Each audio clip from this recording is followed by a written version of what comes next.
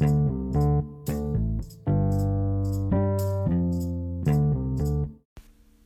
right, everybody, welcome back to another episode of Latter-day Disillusionment. Today, I'm really excited to have on the call a friend of mine that I met on an airplane going from Chicago back to Los Angeles, shooting a short film, just doing something, a passion project, and I can tell you more about that another time. But today, we're going to have Norman D. Golden II, and we'll get into this, and I'm just going to give him a call right now. Let's get him into this.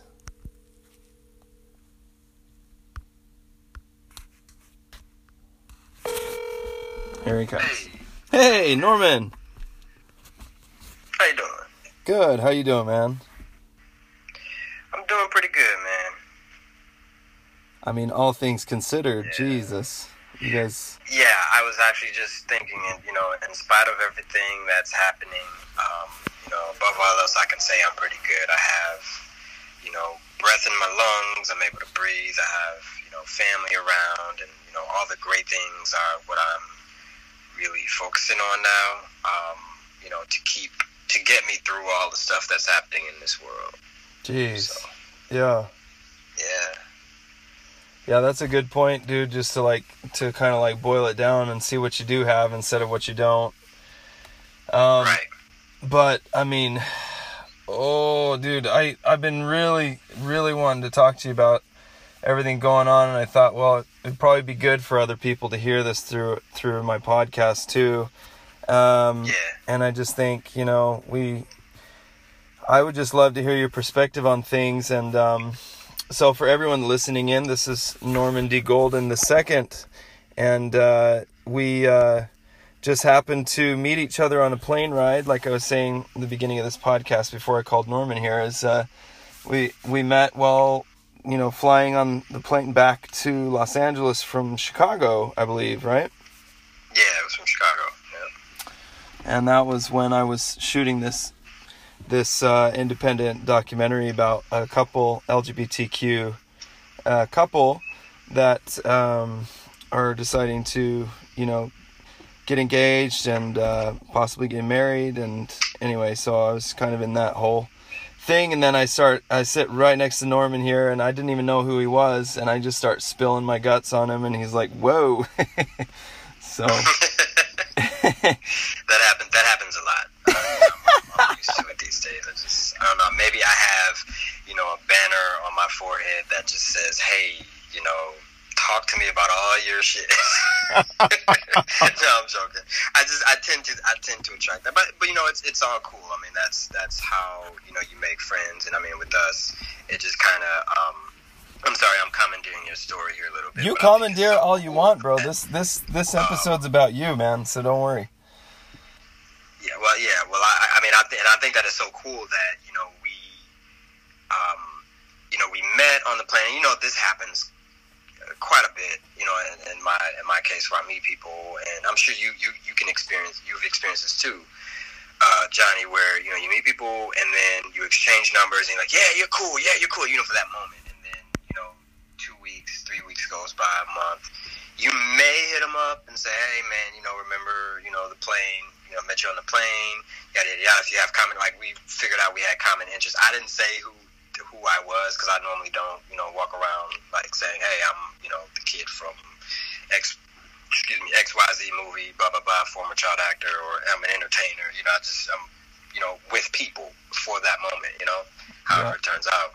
But anyway, it was very interesting. I feel like even when we had lunch the first time we met up when we were back in LA, it was one of those things where, because you mentioned, you were like, this is so cool that, you said you would, we would keep in touch, and you actually called me and reached out, and I think at that point you still didn't know who I was, because I had no idea. Because even after that, you were like, oh my God, I feel like such a jackass. And I don't know if it's because you remember what you were saying at that lunch or what, but no, yeah, man, it was so funny. Dude, I got struck by the stars, man. After that lunch, I was like, you're like, yeah, it's because I was in this movie or whatever, and I was just like, well, what movie could you have been in? And you're like, well, it's a Burt Reynolds movie, Cop and a Half. And I was like, like brain just blew out the back of my head, man. I was like, what? So, and I'm so glad that even after all my craziness, you're still my friend. So, oh, yeah. man. Well, I mean, you know, overall, you're a good guy, Johnny. I mean, your heart is definitely in the right place. Obviously, because you know, you and I wouldn't be friends if you know. I typically try and keep my circle, you know, pretty tight with people that are, you know, just good people. So, you know, hats off to you and everything that you're doing to maintain that about you. I think that's awesome. Oh man, you just make me feel so good. We ended up actually legitimately like working together, which was such a dude. You know, it was cool. I mean, it was weird. It was cool, but it was professional. It was just everything that I'm just even still like, wow, like we actually like. I hadn't even known you that well, but you know, we got together and our creativity just gelled really well, and we ended up getting this project that I had been, you know, really struggling with for many years, and just meeting you, chance meeting on a plane, and then, you know, I ended up, you know, you ended up basically tying up everything that I'd been trying to do for years and just like getting it done, and it's a good fit. So I'm like, yo, this is, you know, it's cool. It's weird, but in a good way. Weird as fuck, dude. I feel you, man. Yeah. I was like, what am I even doing here? Like, why is this guy even giving me a minute? All right, whatever. Yeah, let's do this. And, man, you, if anything, you helped me get through the hardest fucking shit of my life, dude. You gave me so much purpose and so much drive to get through those months of hell, man. So, whew, yeah. I don't think you fully understand, but I mean, dude, it was so cool. So for everyone listening in, and just to kind of break the ice for you guys a little bit into what we're talking about, Norman's been doing some self-production. He was in a childhood actor for, like I just mentioned, Burt Reynolds movie called Cop and a Half, and we were kind of like cult followers of that movie as kids. We had it pretty much memorized. And and then Norman, you've also been in other movies, several others. I don't recall right off the top of my head. You don't have to name them if you don't want to. Yeah. We can always just refer people to your discography. No. Yeah, just go to IMDb. There you go. Filmography. What am I saying? More simple. Yeah, there you go.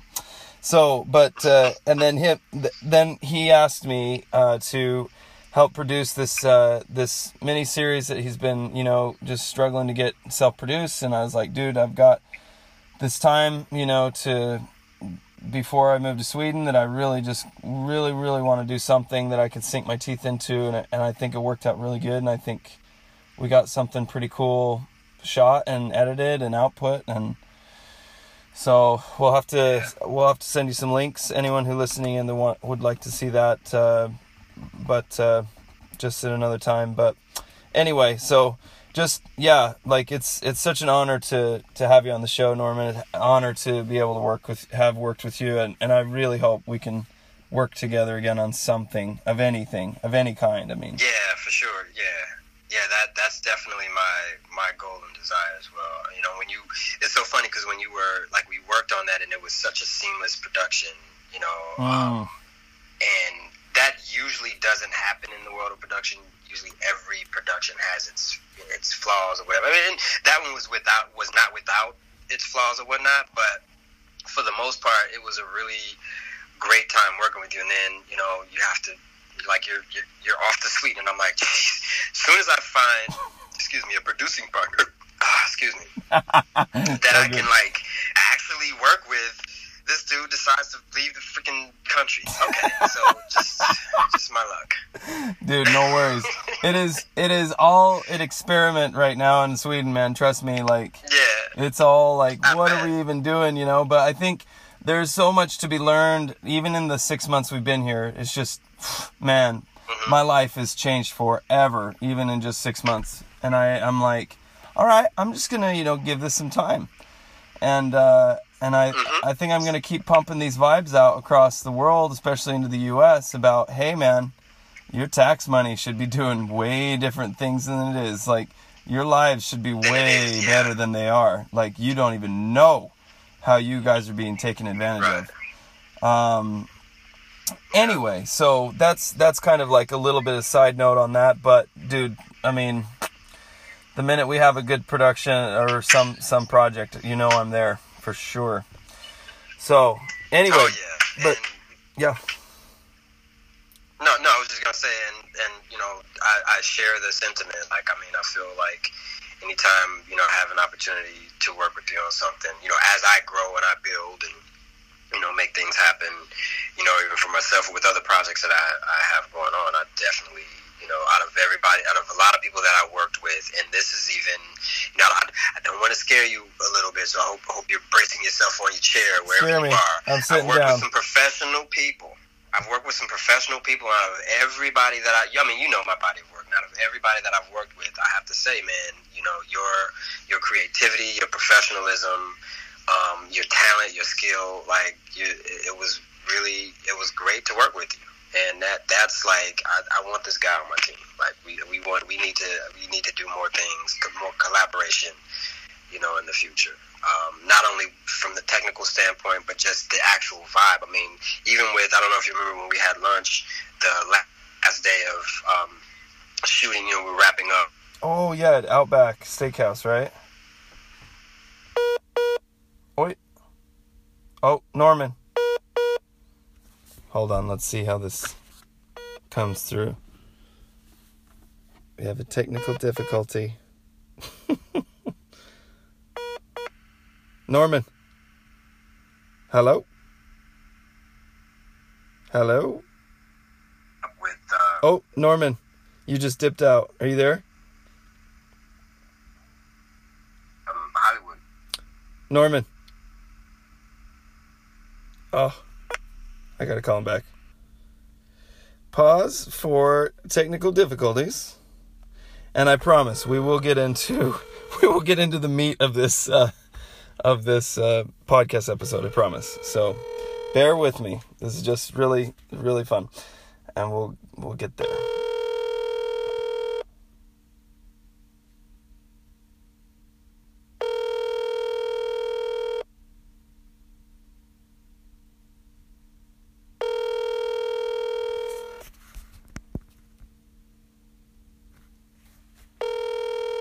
Oh no. Something happened.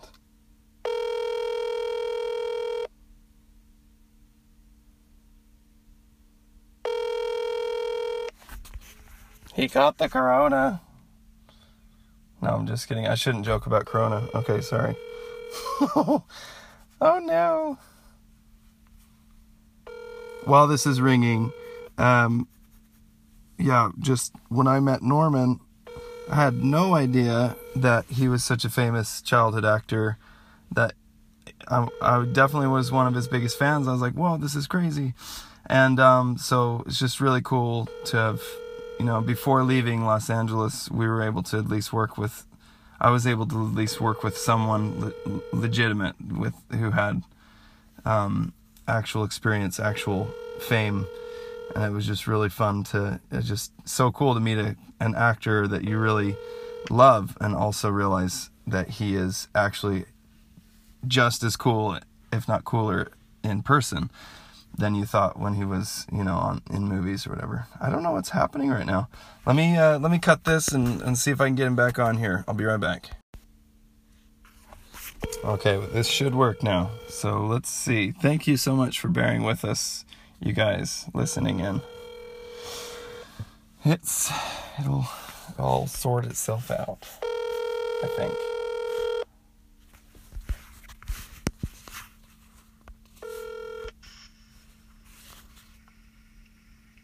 Hey, got you back. Hey. Yeah, man, this, signal stuff, 5G stuff, I think, is causing a lot of this, I have my conspiracy theory about all that, but, see how I'm, choosing my words correctly, because there are a lot of choice words that I want to say right now, but I won't do that because you can be. Yeah. This is quite an open podcast. It's not for kids, so I mean, you just do and say. I don't want to suddenly have a heart attack because I've spoken ill of the 5G network and the conspiracy surrounding the whole network. So I was just man, doing that. All right, I give you that. Yeah. So, in case Big Brother's listening in. Oh man, who knows, right? Yeah, jeez. Man. Yeah. So yeah, like I feel like super stoked, and how you just have like good things to say about me. That's just so nice, man. And I want to give the floor to you though, like through this podcast. And so tell everyone about yourself, like kind of like where you're at, and then I mean, this episode we're obviously focusing in more about like Black Lives Matter, about systemic racism, things, your perspective on everything, and maybe some kind of like, yeah, we're just looking to process this like together, like how can we see through all this fog right now, and I would love to get your perspective on that, but let's just kind of like go into like your experience, where you grew up, and where life has kind of led you. Man, that's such a, I don't know, that question's been very interesting to me. Like, tell me about yourself. Like, I don't even know, like, where to start. Yeah. But anyway, I'll do my best. I began, from a professional standpoint, I began my acting career very early in life. I was 6 years old when I had the opportunity to attend a commercial workshop here in LA, and from there, from expressing interest, at an earlier age, about, being an actor and, just anything theatrical, my parents being as supportive as they were, always supported and nurtured that idea, and I was able to have that opportunity to go through the workshop, which was basically the springboard for my career. From there, I was able to, launch a professional acting career. Did a few commercials. Was a series regular on a TV show that actually was canceled before I could actually be the series regular. Interesting situation. Won't go into that because for the sake of time and what we're here for. But through all of that, I was able to enjoy a child acting career that I'm really proud of. I mean, a lot of the roles that I played were in movies that, really spoke to a lot of what's going on, what's going on today, the situations behind, what we see now with Black Lives Matter. I mean, I did a movie called The Boy Who Painted Christ Black, where I played this boy who painted a black Christ set in 1940s, Georgia. Really? Which, if anybody's familiar with, when I say that, if you're familiar with the era and when I say that, you understand exactly what kind of a controversy that could have or would have caused. No kidding. A black kid painting a Christ, in his image, and my characters. There was a monologue that I did in that particular movie. He was talking about how it makes sense for Christ to have been a black man because of how kind he was and how he cared about human rights, and he was willing to give his life and sacrifice so that everybody can be free. And he's like, my character is saying, I've never seen any white person be that kind. They've been terrorizing us. That's from what I've seen in my 9 years on this planet. So I say all that to say, those are the parts, for America's Dream. Then I did a movie with Oprah called There Are No Children Here, which, she focused on, this family that lived in, Chicago housing projects, but it was still much more of a commentary on how young black men are, for the most part, very smart, very talented, very, they have a lot of promise, but their environment takes that away from them, because they're often left with no support. If the mom is trying to work just to keep the lights on and keep food on the table, and she has a lot of children, and she's often judged for that. You have, the conservative white folks saying, well, she shouldn't have had all those kids if she can't afford them and all this other stuff, but there's a flip side to that. And, she has a kid. Why can't she get, a job or, keep a stable relationship so that her kids can have a bright future like everybody else? Because there's white people that have a lot of kids too, and they're not faced with the same socioeconomic issues that this woman was facing. That movie was actually based on a book, which was based on a true story.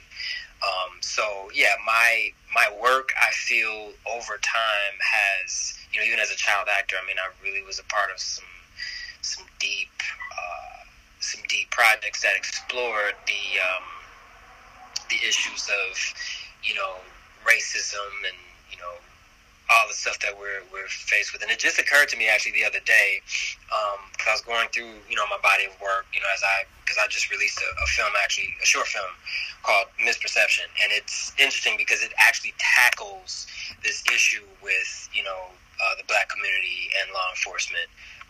This film was shot 3.5 years ago, and I feel like it's interesting. It was shot 3.5 years ago, but it's so timely in its release. Wow. We plan to release it, this year. But through all of that, I feel like, in general, like I said, my body of work really, really speaks to what's been going on. I'm really proud of that. I feel like I actually lost my train of thought. I was going to go somewhere, but excuse me for that. No, this happens to me all the time.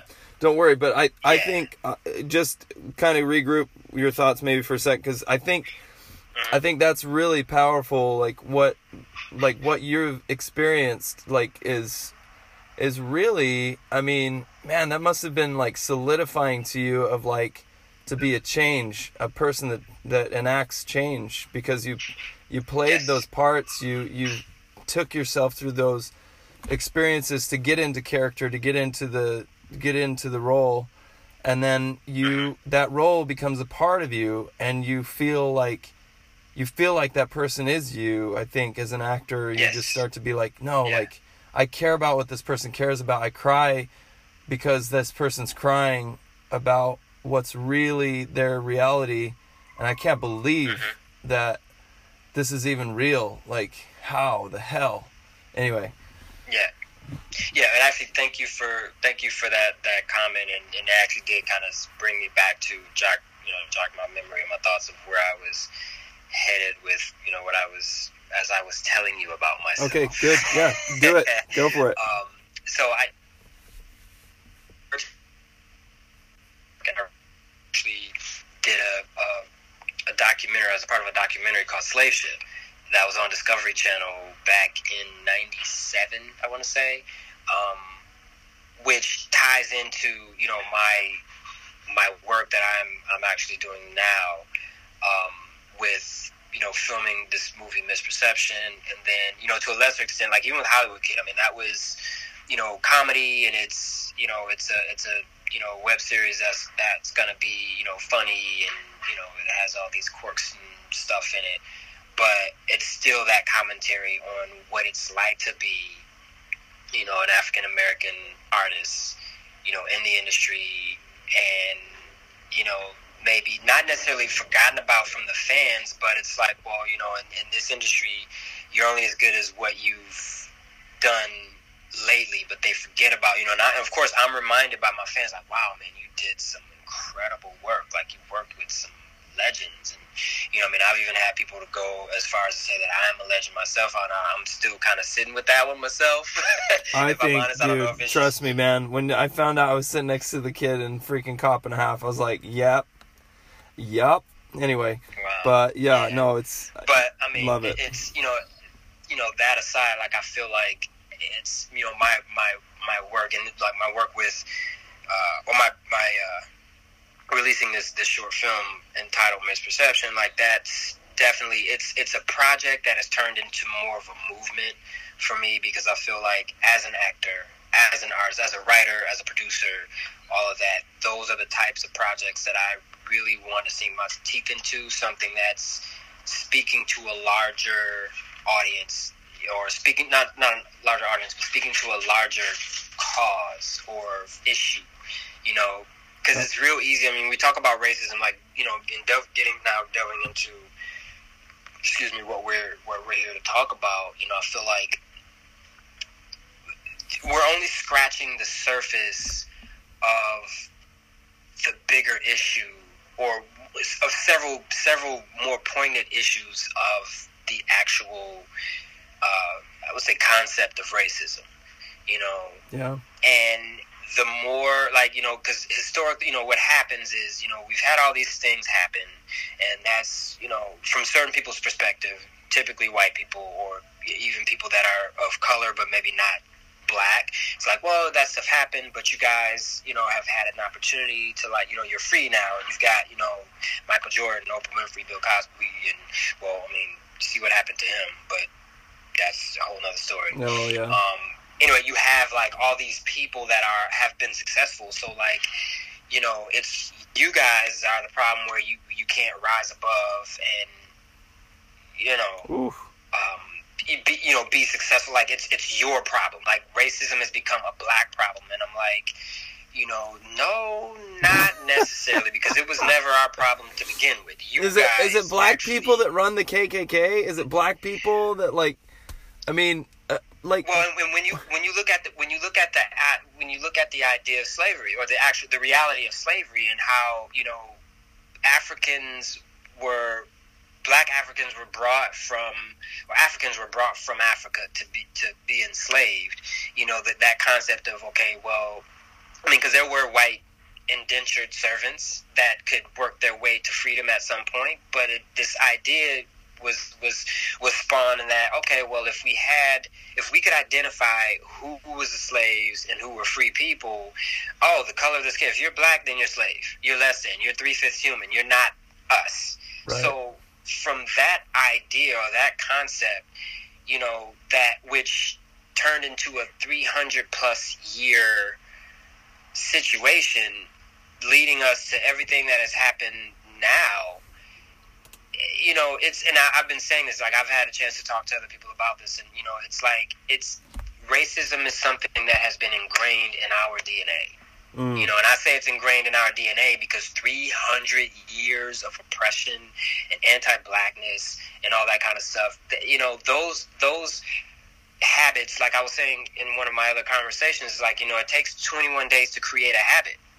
So we've had 300 years, you know, to get used to the idea that black people were inferior. Yep. You know, and then we've had these laws that were passed that would supposedly break that cycle, but 300 years is a long fucking time, excuse my expression, to, like, all of a sudden starting to think that, oh, well, yeah, you know, yeah, you're cool, you're welcome, you're equal. And here's the deal. There are a lot of white people that understand exactly what I'm talking about. And they're like, it's always been ridiculous, and I am an ally, because you know, this is what it is. But then there are large part, you know, what gets me is sometimes, you know, you're having conversations with certain white people that could be on the fence about their own responsibility or their identity, or how they identify with racism. And, you know, you get those questions where, you know, it's like, well, what if because I actually had someone, you know, hit me up on Instagram, and, you know, she's like, well, what if, you know, it's almost like you're damned if you do, you're damned if you don't. You know, if I'm saying that, you know, I don't see color. Oh, because it was in response to a post that I had on there, and it was, you know, when you say that phrase, I don't see color, and there's like 5 different things that you're actually saying when you say, I don't see color. Yeah. You know, you're basically saying, like, I don't acknowledge your struggle. I don't acknowledge, not even just the struggle, but I don't acknowledge you as a human being, because face it, Johnny, you and I, we're humans, but we look differently. We look different, and that's okay. I mean, it's true. You look better than me. I know. Like, stop bringing it up. It hurts. I wasn't gonna. You're the better looking one. Since you brought it up, I mean, I can't disagree. I'm not trying to be the pompous dude over here, You be that pompous dude, man. You earned it. You look so much better. Anyway, no. So we look different. But when you say that. So when, these are things that are like, it's like, well, I'm just trying to be like, 'cause I know like racism is not like, I'm saying that out of the goodness of my heart. And it's like, but that's not what as a black person, I'm not asking you to say things out of the goodness of your heart. I'm asking you to really understand what the issue is. And the issue is what I think people are painting over is that racism is something that is systemic. We kind of already got to that, but the system is, it's old. It's eons. Oh, it's ages. It's hundreds of years old. Yeah. So in order to break that cycle, it's going to take more than just a couple of years. It's going to take more than laws being passed for people to really understand that it's not about laws being passed. It's what is in your heart, what is in your mind about how you feel about a certain group of people. Yeah. Because it's been force-fed to you through your ancestors that black people are inferior. Oh, look at them. Yeah, those gangsters. They're killing each other. They're this, they're that. And it's like you don't even know what you're talking about. You don't know that, gang culture, it came out of, the Black Panther Party. The Black Panther Party came out of a need for, the black men in the community to protect their women and children because we were being terrorized by who? The police. Wow. White supremacists.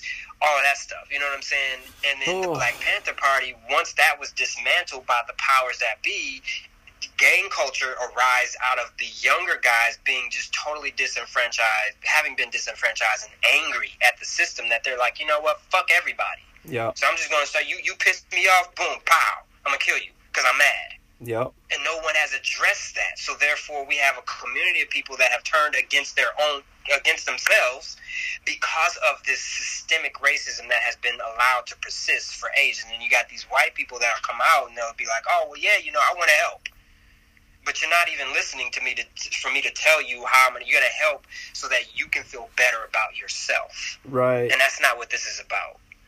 Right. I hear you on that, man. Like, and I think religions have, there's so many layers deep of this systemic racism, and we do see it even further back than 300 or 400 years. I mean, this is really like a very old struggle, but yes, it doesn't mean that it's justified to continue to just be like, well, this is just a part of life.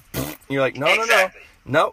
But what I think about is like coming out of Mormonism, for example, for me has been enormously earth-shattering. Like, you heard all of the shit that I was going through when I was going through it, and it just rocked me that I could ever have been lied to in so many fundamental ways in my life, and even my own sister is half Polynesian, and I was trying to reconcile in my brain, how is she going to become white one day?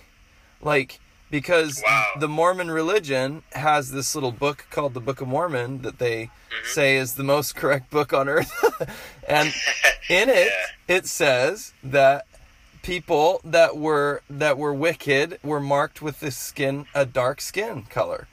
And the righteous were, they would eventually become white. Like the darker skinned, folk of the North Americas were preached to by the white, righteous side of this race battle, and then once they accepted, the quote unquote truth or gospel, they would then over generations become white and delightsome.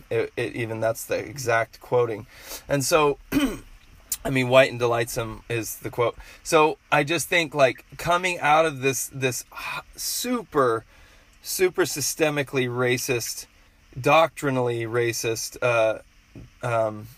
I call it a cult, but we'll just say religion to be nice. But this religion is that it just latched onto a bigger problem and it made things worse, right? And all they were really doing were just kind of catering to the masses of other white supremacy, and then they're like, yeah, but we'll go a step further, and we're gonna look for ways to kind of like justify our really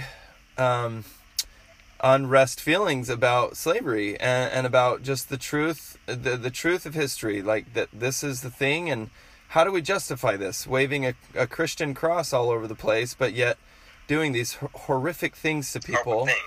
Yeah. So how do we do it? It's like, well, we can just make ourselves feel good by talking to God in a big stone castle and come up with these things he says, and obviously it's because, and this cuts even deeper. It makes you feel even more fucked as a black person. Is that that your skin color depends on your faithfulness as a spirit before you came to fucking Earth. Yeah. And I'm like, what? So, like, how am I, if I were black, how would I be able to live my goddamn life, like, with any sort of peace, knowing that I was not as faithful as a white person on Earth? Right. Like, that, I would just feel from damned to damned to damned to hell. And then eventually, hopefully, if I just suffer my whole life, I'll be able to be on, hopefully, the same level as the good white people who were so worthy and so faithful in the pre-mortal existence, they call it. Yeah. Fuck, dude. Yeah. Fuck. And then, and how that is often spinned, and those are great points that you brought up, Johnny, and, how that is often spinned into, modern times of, talking about how black people treat each other and the black on black crime, and how there's more black men that are killing each other and their families or whatever the case. It's often, you take one or two or three or maybe even 5 situations, and then that becomes the entire race. That's the representation of what black people are about. When I've lived my life as a black man for 36 years. Or my life as a black person for 36 years. And, I can say that, I've seen both. I've seen, people, and people are people. You have some people, whether you're black, white, Mexican, Chinese, whatever, you have people that are, they're like, okay, you've got some issues. They're the way in which they act, some of the things that they do is just, you may not agree with it, but then you have those people that are just, they're good people. Like you, Johnny, happen to be a good person because that's just that's how you strive to be that. You know what I'm saying? And you're not none of us are without our flaws, but that's not what we're really talking about. What I'm saying is, with everything that is black, it is often like you kind of alluded to, like we're under that, you're just you're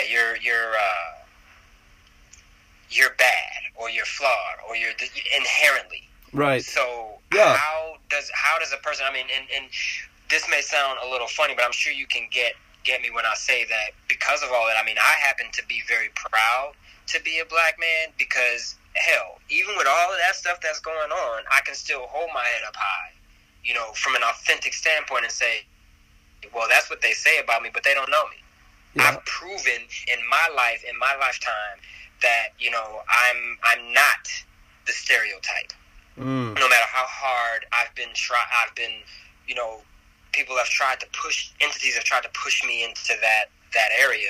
I've managed to rise above it. I mean, I give a lot of credit. And I give a lot of I have a lot of gratitude for my parents in that they were very instrumental in making sure that I knew who I was, where I came from, and that, I was not the system. So I think we, as black people, we've had to overcome a lot of that just from an innate perspective, because otherwise, I mean, we would be, if we succumb to the shit that we go through on a daily basis, just simple things of, people looking at you kind of crazy, or, you've heard the age-old stories of, people clutching their purses or locking their doors or looking at you funny, and, even to the calling the police because you're sitting in the park and they don't want you there. Yeah. Or they feel threatened. We've been able to rise above all of that. Just knowing that, I am a person. I am a spiritual being that, nobody can fuck with. Yeah. You can try, but, I know who I am, period. Yeah. You know, and that's it takes a lot of you know, we are definitely a resilient people, you know, but I feel like at this point it's time out for us having to rely on our own resilience, you know, and for other people to, you know, because my biggest thing is, I mean, we can talk about racism, we can talk about religion, we can talk about the flaws of both, the systematic shit and all of that, but at the end of the day, we all have to, well, we don't have to, but I feel like it would make for a much better society if we realize that, yes, we're different. I might not like your differences. You might not like mine. However, if we gave it a chance, we might could learn something from our differences. We might learn to appreciate and celebrate those differences. Yeah. You know, I might like what Johnny and his family, if they have certain traditions, I might be able to be like, okay, that's cool, that's funny, that's fun, that's this, that's that. Not for me, or even if it's not for me, like I have my own traditions, but I can respect and admire, yeah, you know, what their traditions are, because they, you know, that this is my friend and I, you know, I respect him. Yeah. And vice versa. Whereas with black folks, we've been, you know, it's been like, well, you know, you've got to get with our traditions, and anything that you're doing is substandard. It's not right. You know, like what you were just talking about. So, you know, but like I said, I feel like these conversations are great to you know, to start, you know, not putting in the minds, but like, you know, generating a sense of, okay, I understand that, you know, what we've been subject to is screwed up, and it's time to really reshape our thinking. You know, it's certainly, you know, it's not an overnight thing. And I have no problem with that. I feel like what I'm doing with, you know, tying back into what I'm doing with my creativity, you know, like I said, I did this film, and usually it's a film, it's a project. It's like, yeah, this is something that's cool, like it means something to me. But now this is definitely more of a movement for me than just, oh, I want to make this film and, you know, get it sold as a limited series and, you know, make some money on it, and, you know, it'll be great. It's like, no, I mean, this is a commentary that needs to be seen and heard globally. Yeah, this is like your offering, your shove. Absolutely. This is your personal push on the movement. Yeah, because I mean, you're either part of the problem or the solution. I'm certainly not a fan of being part of anybody or any problem. You know what I mean? Right. I think that I'm a lot more effective in being part of that solution. So here's my offering. Yeah. You know, you go to church or you go to, you know, your religious organization and you provide an offering. Well, here's my offering with my artistry. Yeah. Yeah, and let's oh, dude, I love it. I'm so glad you're doing that shit, man, cuz I think like all we can do is what I mean, that's great. I think that's what we all should be doing, right? And I hope that, like, through all this, like, crazy shit, that people can just see, like, hey, this is fucked up, and we will have no more of these deaths. Fuck you. Yeah. Like, do not fucking shoot someone for being drunk and sleeping in their car in a Wendy's parking lot. Right. Fuck you. You fucking shall not do this. Fuck you. The guy he wasn't fucking armed. He was fucking drunk. Fuck you. Stand down, Mr. Police Officer. I know you're probably terrified as shit to go to work right now. Trust me, but fuck. Don't pull your firearms out. Like, you're gonna take a fire that's contained, kind of, and you are gonna blow through the forest with a flamethrower, you fucking idiot. Like, just chill the fuck out. But it's just so hard. Here come the fuck words, because I just can't handle this. Like, when I see another black person shot just for a fucking little thing, it makes me just unbelievably disturbed and upset. And I'm thousands of miles away in Sweden, just like tearing my hair out. Like, how can a police officer not think of the whole? How can they be so selfish and think, well, no, I got to take people to it's their responsibility to do so, you know? it's the police officer's responsibility to, they say they have this moniker, serve and protect, but interesting history, even behind, the police force, in which, a lot of the energy behind having, police officers was, when slavery ended, they were, it kind of morphed from, the overseers. You had the masters and you had the overseers. And so the overseers were the ones that kind of morphed into the, wearing the badge to keep all the free black folks, in check. Yep. So when you have that kind of energy, that's why when it's like knowing your history and not allowing the powers that be to try and erase it and, little by little dumb it down, because when you know what you're dealing with, when you know where you're coming from, then, you can see where you're going and you can know what you're dealing with. So what I mean by that is this. There's a symbol. It's an African symbol, and it's called the Sankofa bird. And what that bird has, it's flying forward, but its beak and its neck is looking backward. So what that means is you got to know where you came from to know where you're going. Got to know where you came from. Excuse me, let me rephrase that. Know where you came from to know where you are and where you're going. Okay. Because it's past, present, future. So with that said, that goes back to what I was saying before. Everybody's like, let's pass some laws so that the police people won't be able to do what they're doing. Well, if that police officer is under the impression that, when I go out there, you guys, because you'll hear guys and police officers say this, you guys don't know what we deal with. And we deal with crazy stuff all day, blah, blah, blah, blah, blah. And that might be true. I'm not going to say, because they do. I mean, police officers see some heinous shit, some things that, the average person probably would not even be able to stomach. So right. I get that. However, knowing that the energy and the karma, behind the police office, the police force, as an entity, where that came from, they have a tremendous responsibility, you know what I mean? Yeah. To, understand that, yes, I'm here to take down the criminal element or whatever, but that situation that you just described, that is not what you are designed to do, because this man is not a criminal. He's drunk. I mean, here's another scenario. He could drive home drunk, knowing that he's drunk, and kill a family on his way home. Right. What's worse, him sleeping in the Wendy's parking lot drunk, right? Right. Or killing a family. Right. So the ability to respond to certain situations like that has to be higher. Yeah. There has to be, and of course, if we have the police force, then there's a higher demand or a higher accountability that we expect from them. And that word responsibility is your ability to respond to whatever situation you're given. Mm-hmm. And I feel like that has been,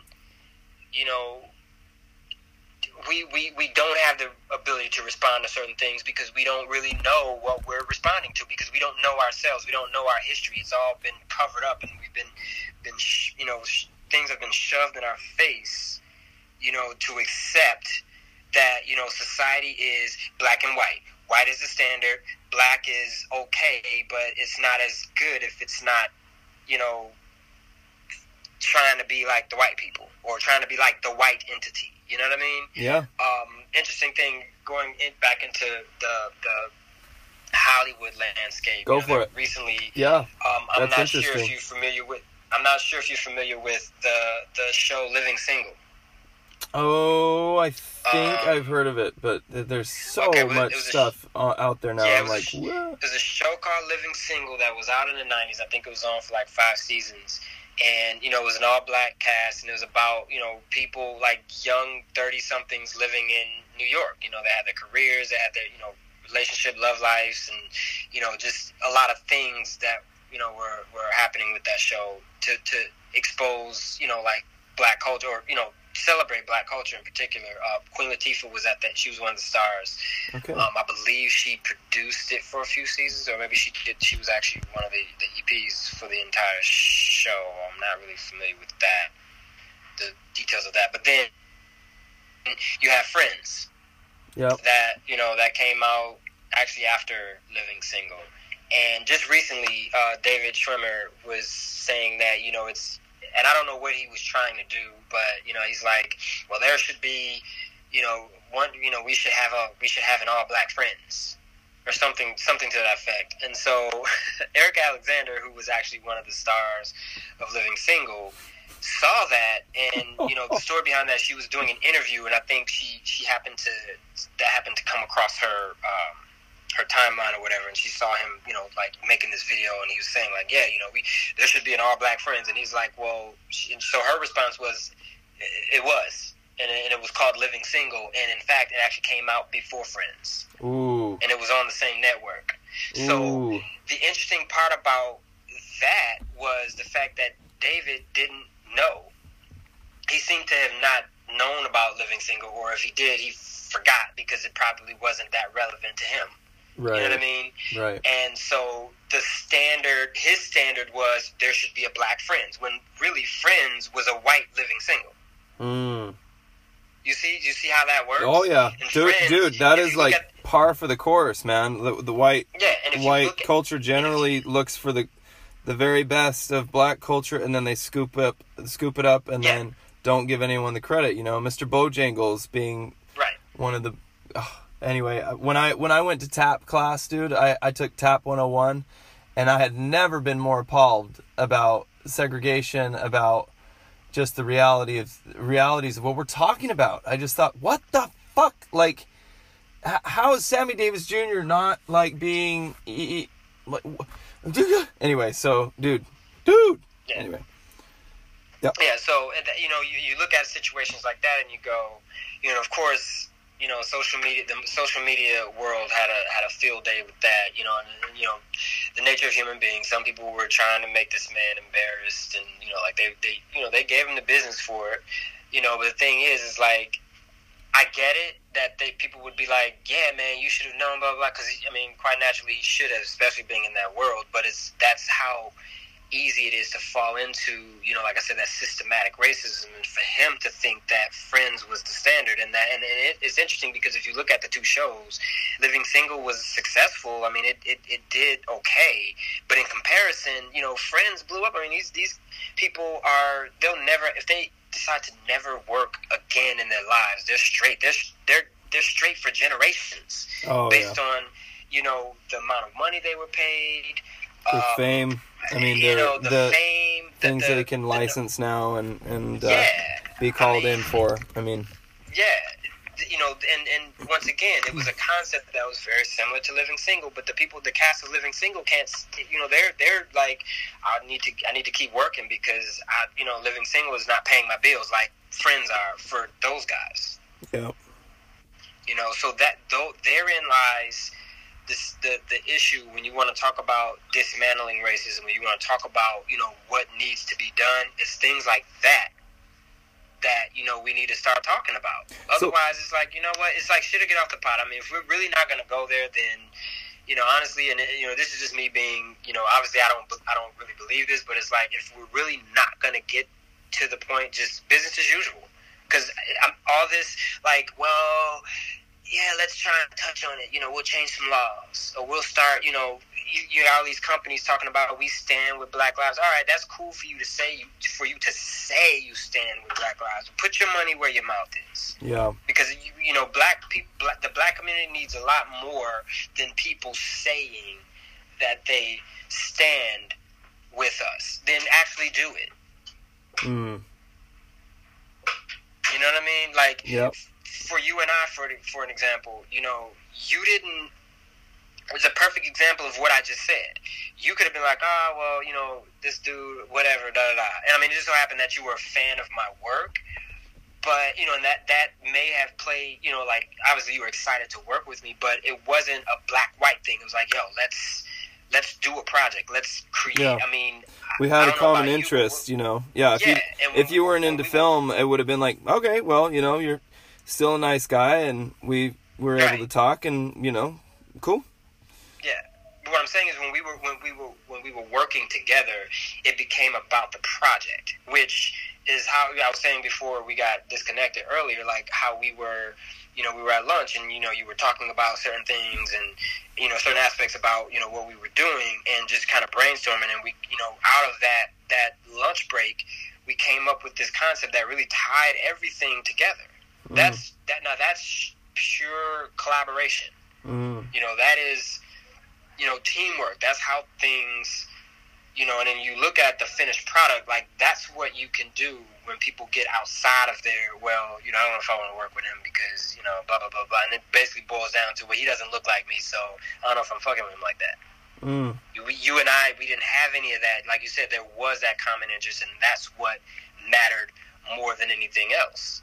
Yeah. And out of that became, it was a finished project, a project that I had struggled to get finished with, anybody else. I mean, and this is including people that look like me. You know what I mean? So it's far more than just a racial issue. At the end of the day, it boils down to humanism issue. Right. And that's it may not happen this generation. It may not even happen, we may start to actually see the tangible changes, a generation or two from now, but at least the work starts now. Well, dude, I can't tell you like how much that means to me to hear you say that. I really appreciate it. And I honestly, when Black Lives Matter hashtag started blowing up and everyone kind of telling me what to do and this and that, I'm like, in my heart, it's like the thought was like, Black lives have always mattered to me. Like, this is not new to me. Like, I've always cared about everyone like this. Like, especially the Black community, because of all the shit I've learned in history and just like I will support it, obviously, because behind that hashtag is the meaning of what I feel, right? Like, of course they matter, like they always have, but I feel like people just need to like kind of boil things down and then get behind a saying and go for it. But I just I've always it's kind of grated on me a little bit, because I'm like, no, like I want the hashtag Black Lives Have Always Mattered to me, and why the fuck should we be going almost in reverse? And right. I thought we were making progress over here. I thought we were making super progress. And then out comes 13th. And I watched 13th and I'm like, what the fuck? What the what the actual fuck is going on when guys are getting pegged as free men for stupid little crimes, thrown in for life prison? So it's just business as usual, but now they're wearing a white and black striped outfit and put them right back to work. Dude, I was fucking livid. And I've always been just over passionate about people being outrightly racist, and I've really just lost my shit with them. But I just think, like, I just love being able to talk to you, and this is just so meaningful to me to be able to hear your perspective on things, because I was raised in a white community. I was raised in a white religion. It tolerated different races, sure. It tolerates it, but it's not like, it's not like, oh no, like everyone's equal. There's like in this religion, there's a black god, there's a Chinese god, there's a Polynesian god, and they all meet in council, and they're all gods up there, and they're all supporting each race equally, and there's this great, beautiful harmony, and I thought that's kind of what I always thought my religion was. In some weird way, right? Like, because how the fuck could God be racist? Or how could he ever play games with skin color that is supposed to love us? And anyway, so now he's completely out the door for me. Like, God's not even, he doesn't mean anything to me, or she, or it. It's the human race is everything to me now, and frankly, I feel like we are a little bit overpopulated on this earth. I feel like a little responsible for how many chickens a week we kill just to eat, like just my family. I'm like, man, we go through about 10 chickens 10 chickens a week to wow. live. Yeah, dude. And I'm all like, all right, so how can we like reduce our feeding, our eating, like these animals? Like, how can we make this world a better place? Yeah. And God, man, like those religions really want you to just run out into the world and have a bunch of kids. Like, there's no problem, and without realizing that, like, we are growing faster than we're dying, and before we know it, we're going to be at 10 billion.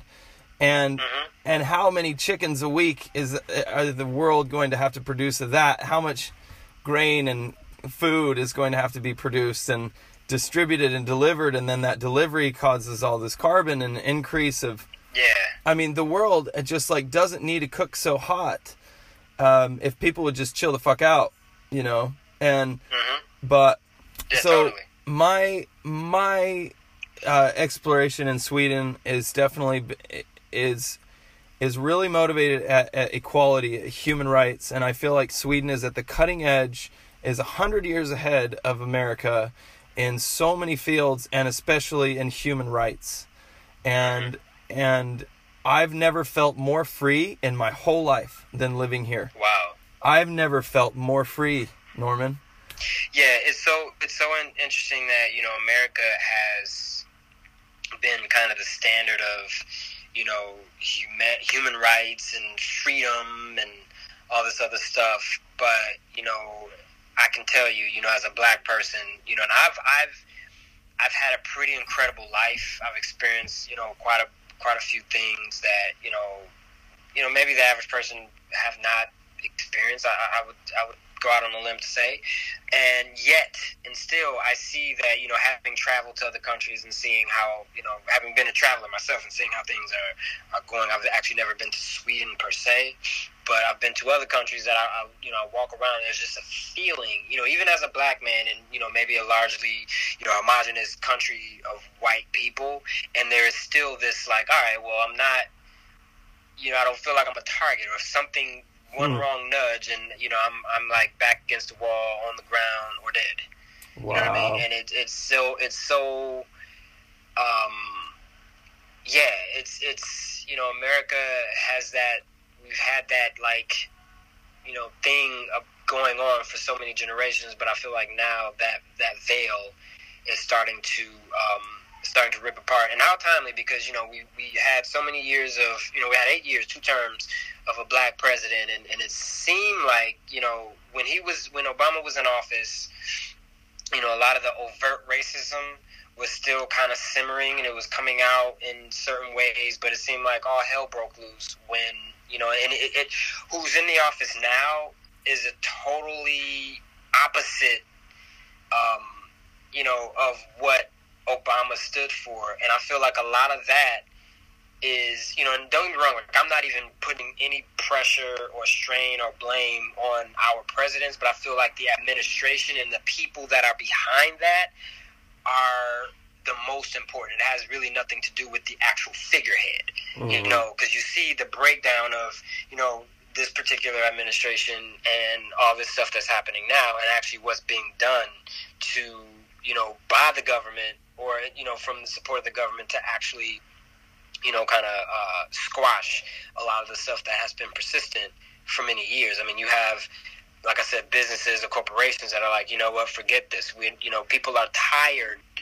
You know, and once again, this is including white people that know, like, this is all bullshit. Like, we're tired of the same conversations, the same thing. Like, we need a change. We need to transcend this shit, because it's ridiculous.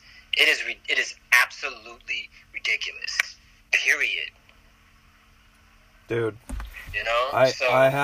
You got me, man. I mean, I voted with my feet. I moved out.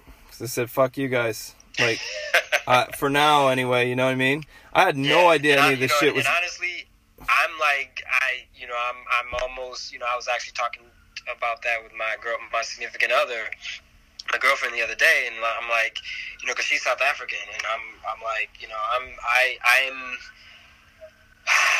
like 1 foot in, 1 foot out, because at some point I love where I am. Like I want to be able to say I love my country. But the things that this country has done to my people and even myself, it's a lot to bear, at times. And I want to be where, I feel at home and I'm embraced, and people want me to be there and they celebrate me. You know what I mean? Dude, those good old sirens, man. That's bringing me back to LA right now. Yeah, I'm sorry about that. No, you're fine, dude. The sirens are different here in Sweden. It's actually kind of nice to have a different sound. Their emergency lights are only blue, so it's kind of a cool shift on things, You're just it's just really nice. And what you were thinking about that, and I thought, and I know we're over time, and I know you have something else coming up, and I'm so sorry. Yeah, I gotta get with the fam in a minute. Yeah, I just a couple quick questions, and then maybe just button it up, and I would obviously love to have you back on the show so we can kind of keep digging into things with some more plot points, for sure. But some more points that I think you would people would benefit to hear from your opinion on. But what if I was black, and tell me what you think about this. If I was black right now, I would think the best route for me is to move to Africa. Huh. What are your thoughts on that? How does that strike you? Well, I have a couple of thoughts on that. I mean, I feel like... I mean, you just said South Africa is like part of the Swedish term is sambo, your girlfriend that you live with. Anyway, they call him sambo. Anyway, so... Yeah. I have a couple thoughts on that. One being that, it's a shame that black people would even have to, wonder about moving back to Africa after our ancestors have literally died to make this country what it is. There's a lot of wealth. I mean, America it's a beautiful country. I mean, I've had the opportunity to drive across it. I've literally traversed this country, a few times, on, by land. Road trips and whatnot, and it's a beautiful country, and there's a lot of great things aesthetically about America, and it's so unfortunate that we would have to even think about moving out of something that we built, our ancestors built, and we can't really reap the benefits of that. Mm-hmm. However, on the flip side to that, based on what happened with slavery and all of that, I mean, would we even be here if that didn't happen? We would be in some place, in Africa, enjoying our culture. I mean, it's interesting because I see people here that are like, they come from another country, and they're like, oh, well, they use that term. I'm gonna go home, and they know where home is. They know where, when they go home, they can trace their grandmother and their they know for generations way back how they got to where they are, and that really makes a difference in how people live their lives. I mean, I've seen that, and with me, I can't do that, because as far as I go back is, my great-grandparents, and, they obviously, my lineage from both my father and my mother, began in the South, in the southern states, which most of the black people that live here in the States, we got our start from the South, because we are descendants of who? Slaves. Yeah. So, I say all that to say, although I feel like it would be a shame to just up and leave a country that, has a lot of promise, has a lot of beauty, has a lot of, great things that we could say about America, but it's just been scarred with so much bullshit that I'm like, you know what, I'm over it. I mean, Africa's a great country. No, fuck that. What am I saying? Africa's not a country. It's a continent. I know what it is. What the fuck am I talking about? Wow. Africa's a great continent. You know what I mean? You have great countries like Ghana and South Africa, and even you go to Northern Africa, Morocco, and Tunisia, and all these places.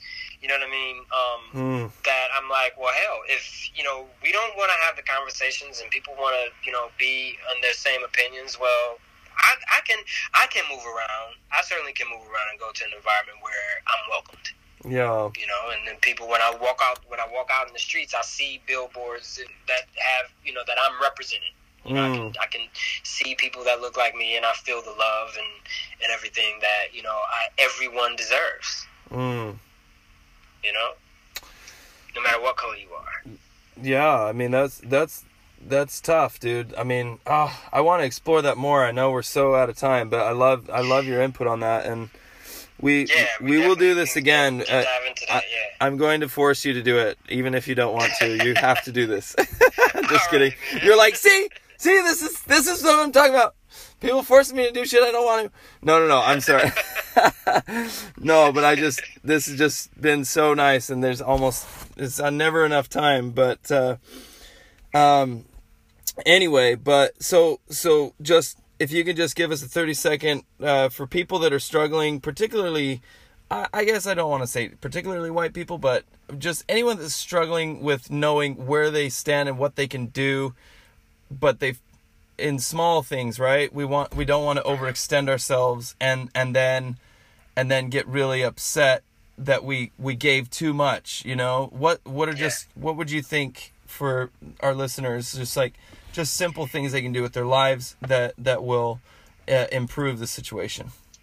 It's starting with, you know, in a nutshell of a lot of what I've talked about today is starting with the mindset. It's starting with your attitude towards racism. You know, there's a lot of times people get defensive quite naturally because it's like, well, I haven't necessarily done anything to, you know, black people, so like I'm one of the good ones. And it's like, it's not about that. It's about understanding that, you know, we are all, even black people, we're all victims of this system that has not been good to humankind. You know, so when you understand that aspect and you start to move from, yes, my ancestors did some fucked up shit.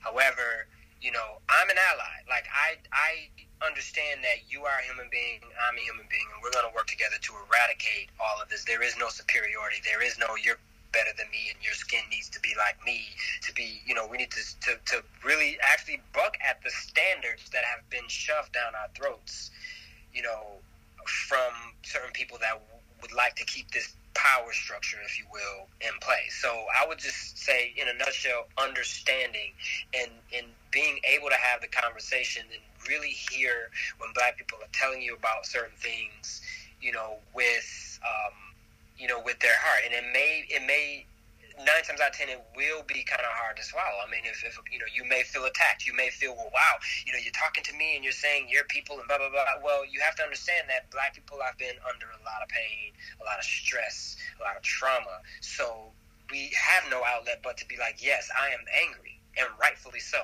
And you know what? You should be angry that another human being has been treated for so long like they're not a human being. That's fucking ridiculous. Excuse my expression. I try not to, you know, really go there when I'm, you know, having these discussions because I want to keep it, you know, where everybody can understand. But bottom line, like, it is time out for this bullshit. So I implore everyone, especially white people, have those tough conversations. It's going to be tough for you, but it's necessary. If we really, really, really say in our heart of hearts we want shit to change, we got to have them.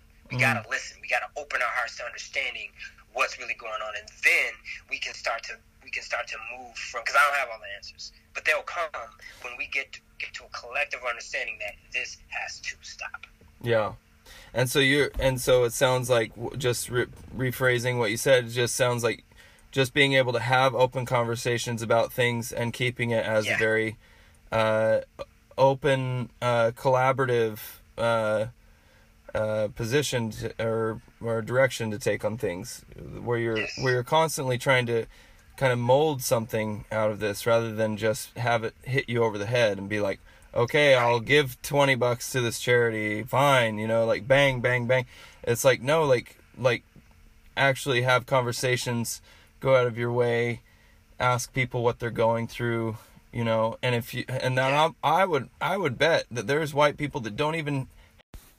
Unfortunately, we had a technical difficulty and I dropped out the recording the last little bit, but what I go on to say is that I doubt a lot of white people have black friends even that they can strike up conversations with, and we kind of talk about that a little bit.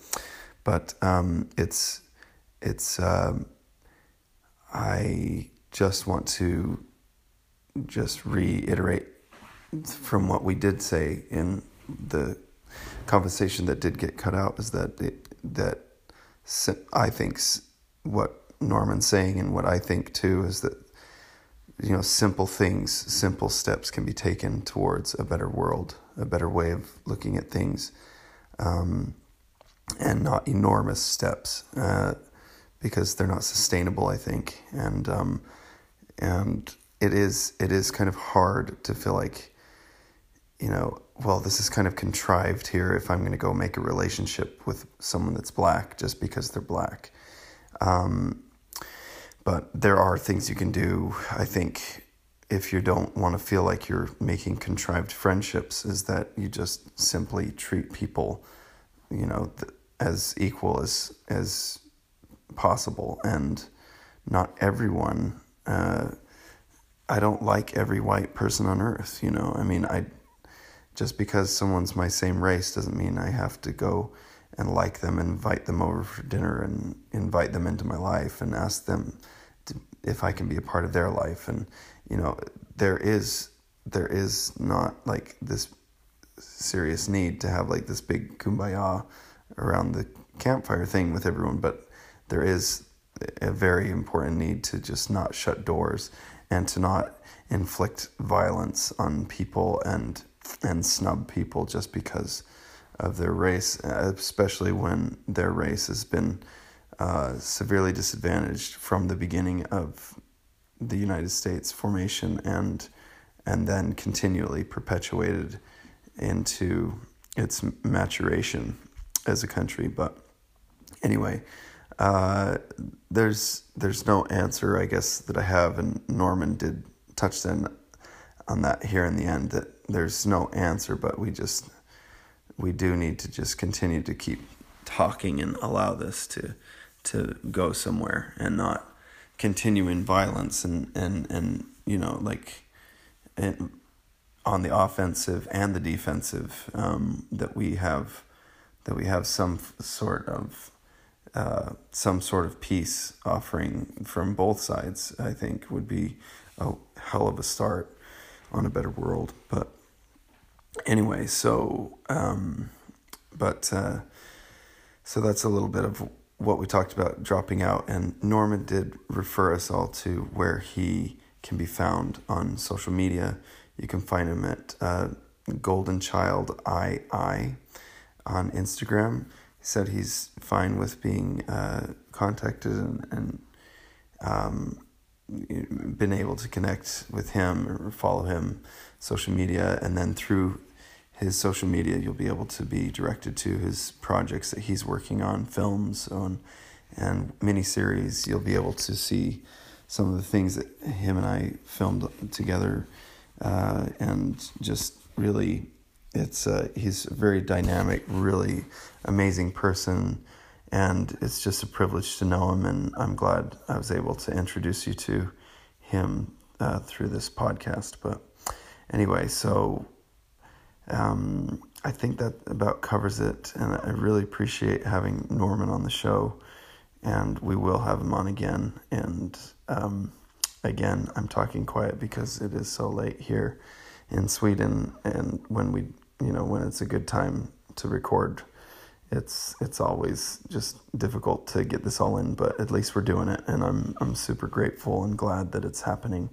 And I'm glad to all you listening in, supporting this podcast and being a part of this just developing something that we're doing. And if you have any questions regarding things, you can always message me at Latter Day Disillusionment on Instagram, and it's just a pleasure to lend your ear for an hour and a half or so. So, alrighty, well, we will see you guys on the next episode, and thank you very much for tuning in. You take care. Okay, this should work now.